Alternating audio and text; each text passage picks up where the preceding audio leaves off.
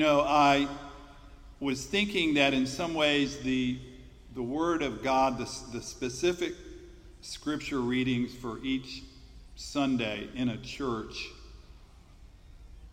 they're like a beneficial pandemic in the sense that they start out infecting, we hope, the preacher, and then the preacher ends up spreading it to the congregation.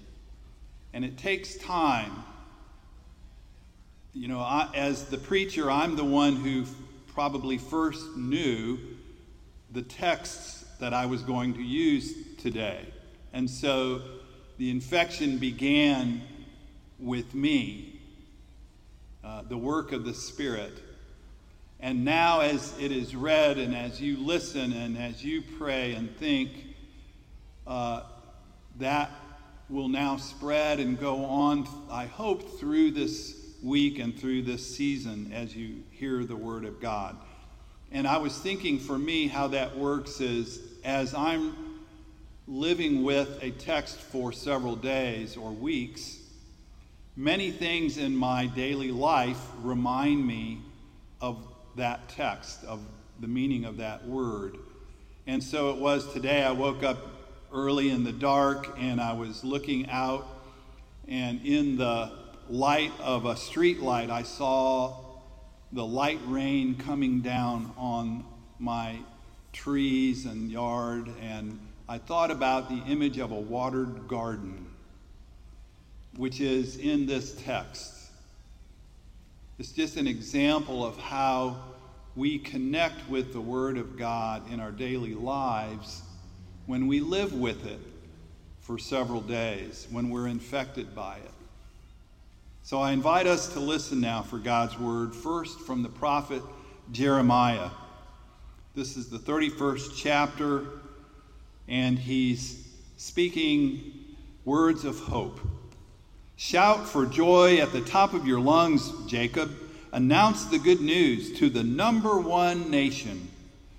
Raise cheers, sing praises. Say, God has saved the people, saved Israel. And watch what comes next. I'll bring my people back from that country up north and gather them from all the ends of the earth. Gather all who have gone blind, those who are lame and limping. Gather pregnant women, even mothers whose birth pangs have already started. Bring them all back. Watch and come. They'll come weeping with joy as I take their hands and lead them. Lead them to fresh, flowing brooks. Lead them along smooth, uncluttered paths. Yes, it's because I'm Israel's father and Ephraim's my firstborn son. Hear this, nations. Broadcast this all over the world. The one who scattered Israel will gather Israel together again. And from now on, he'll keep a careful eye on them like a shepherd with his flock. I, God, will pay a stiff ransom price for Jacob, and I will free him from the grip of Babylonian bullies. The people will climb Zion's slopes shouting with joy. Grain and wine and oil, flocks of sheep, herds of cattle, their lives will be like a well-watered garden, never again left to dry up. Women will dance and be happy, men will join in together, and I'll convert their weeping into laughter, lavishing comfort, invading their grief with joy. I'll make sure that even their priests get 3 square meals a day. I like that. And my people will have more than enough.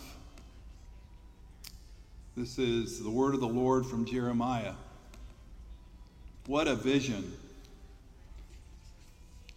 And now the gospel lesson is from John, the first chapter, known as the prologue to John.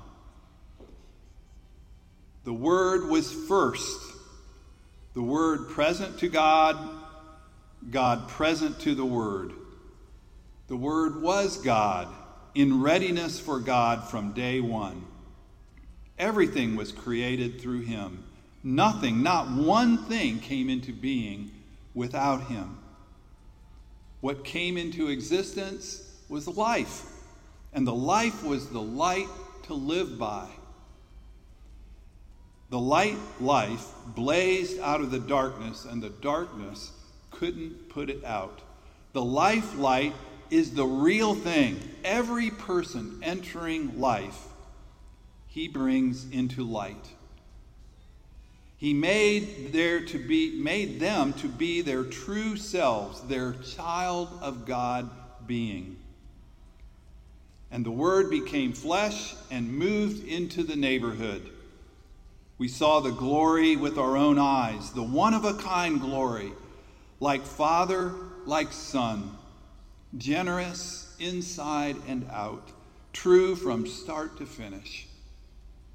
No one has ever seen God, not so much as a glimpse. But this one-of-a-kind God expression, who exists at the very heart of the Father, has made him plain as day. This is the word of the Lord. Thanks be to God. So today is the 9th day of Christmas. Did you know that? And as the song goes, what happens on the 9th day of Christmas? Remember, the 8th day was 8 mills a making. That's a hint. 9 is 9 dancers dancing. Ladies dancing. Yes. So Wednesday is the 12th day, or as Shakespeare would say, the 12th night of Christmas. It's the day of Epiphany. Now, we all know that Epiphany, the word Epiphany, means a disclosure, an awakening, a revelation, a sudden awareness. In the Christian tradition, Epiphany is that day when we celebrate good news being made known to the whole world. The Magi come representing the Gentile world from far away. It's like the four corners of the world coming together to see Jesus. And so it's this wonderful celebration of the opening of the secret that Christ has come for the whole world. And the Sundays after this day of Epiphany are called, well, they're called the Sundays after Epiphany. Kind of a letdown. Sorry. We don't even have the same number of Sundays after Epiphany every year. They kind of vary a little bit depending on when Ash Wednesday starts, and it's all based on lunar things I don't understand.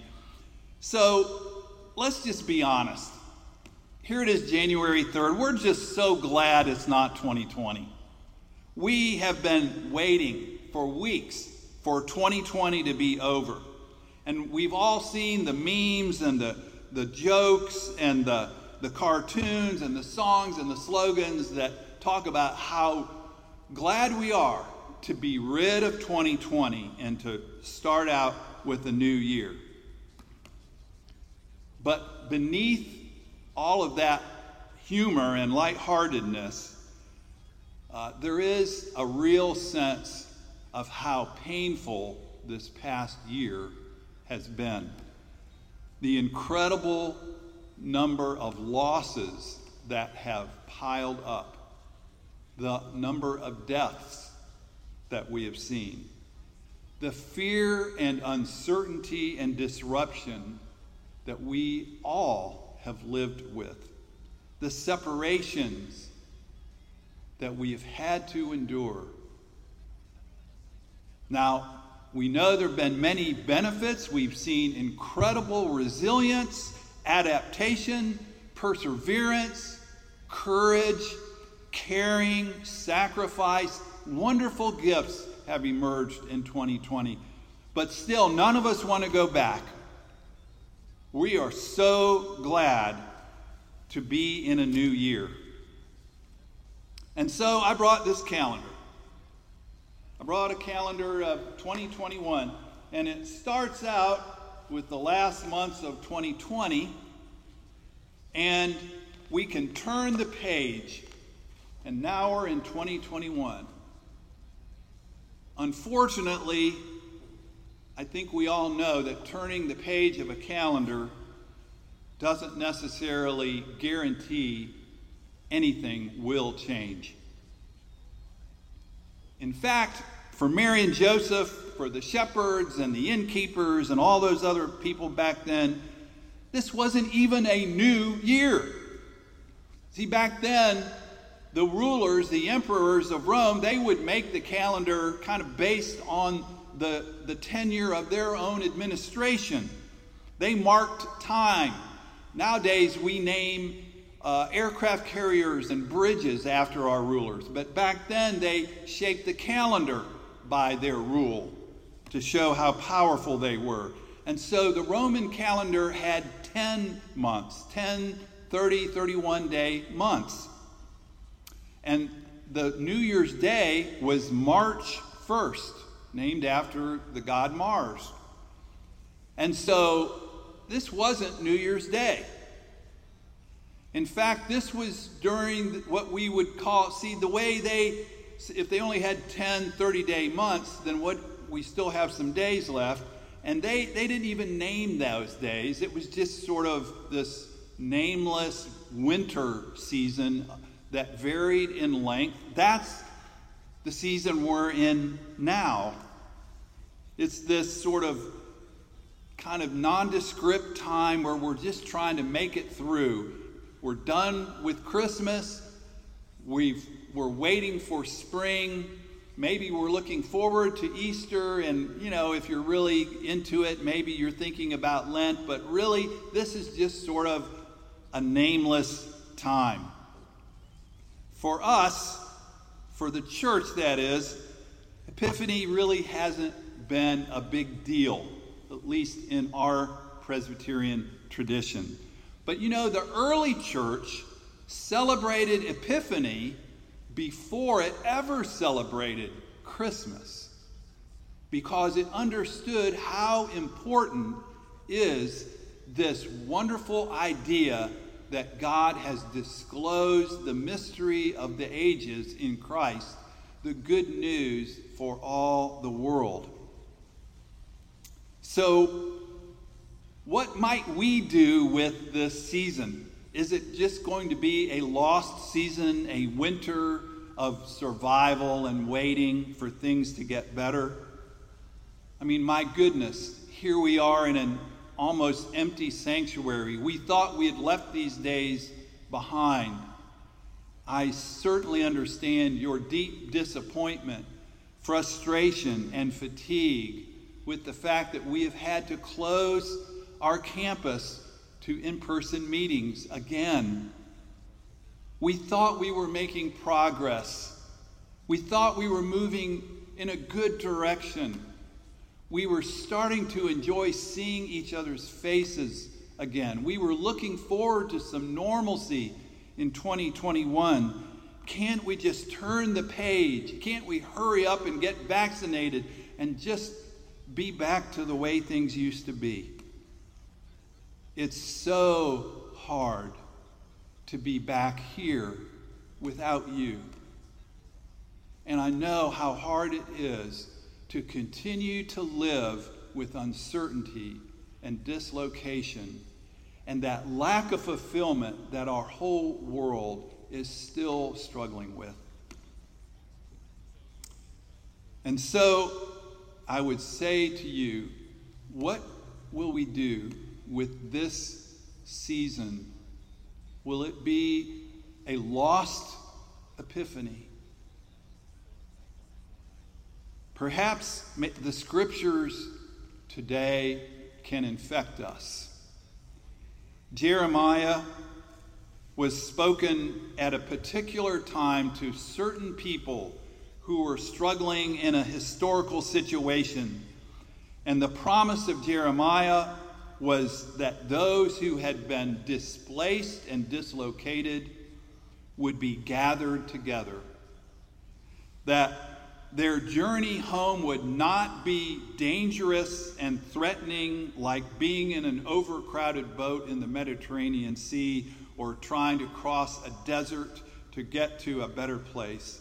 No, this would be a safe journey marked by water stops and smooth sailing.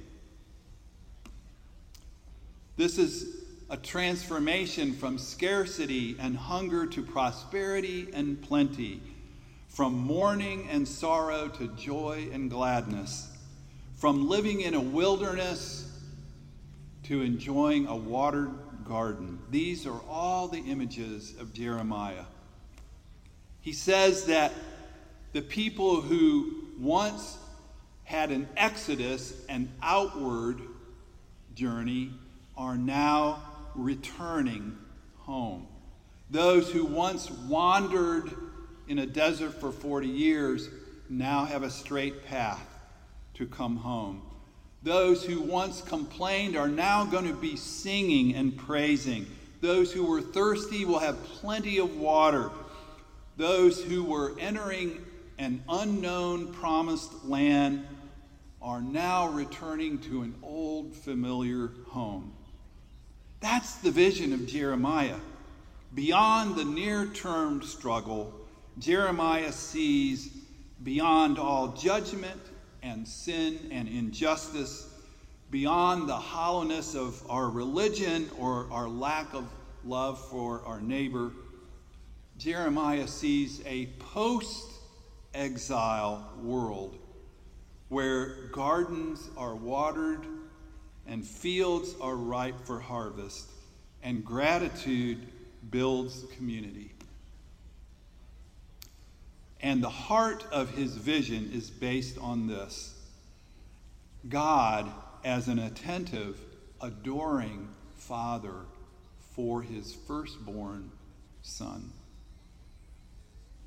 Now, don't get caught up in the gender exclusivity of the image.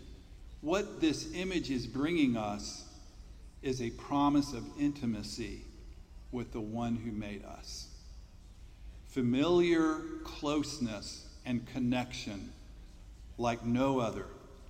Likewise, in the prologue of John, this impersonal light, creator, word, expression becomes flesh, becomes the beloved Son, the one and only beloved. Again, this beautiful image of intimacy. So the God who is disclosed to us in Jesus is not aloof or protected or committed only up to a point. He is intimately bound to us in love, so that as we look at his life through the season of Epiphany, we can see that neither sickness nor demonic possession, nor hunger, nor personal guilt, nor social rejection, no careers of injustice, even death itself, nothing can separate us from this intimate connection. So perhaps Epiphany can be a season for learning how to have more intimacy with God. When Isaac Newton saw the apple fall from the tree, and he connected it to the same force that controlled the orbit of the moon around the earth, that wasn't just a sudden revelation, an epiphany. It was based on years of study, years of research and searching. When Dr. Mark Dennison came to understand how an RNA vaccine can work against the COVID virus, he had been studying viruses for 37 years. So yes, it was an epiphany, a disclosure, but it came to a prepared mind. And I would suggest that this season of Epiphany is a time to prepare our hearts, a time to move into greater intimacy with God. So what to do with all of our frustration our ongoing pain, our struggle with where we are, if we could just turn the page on a calendar, maybe it would all be better.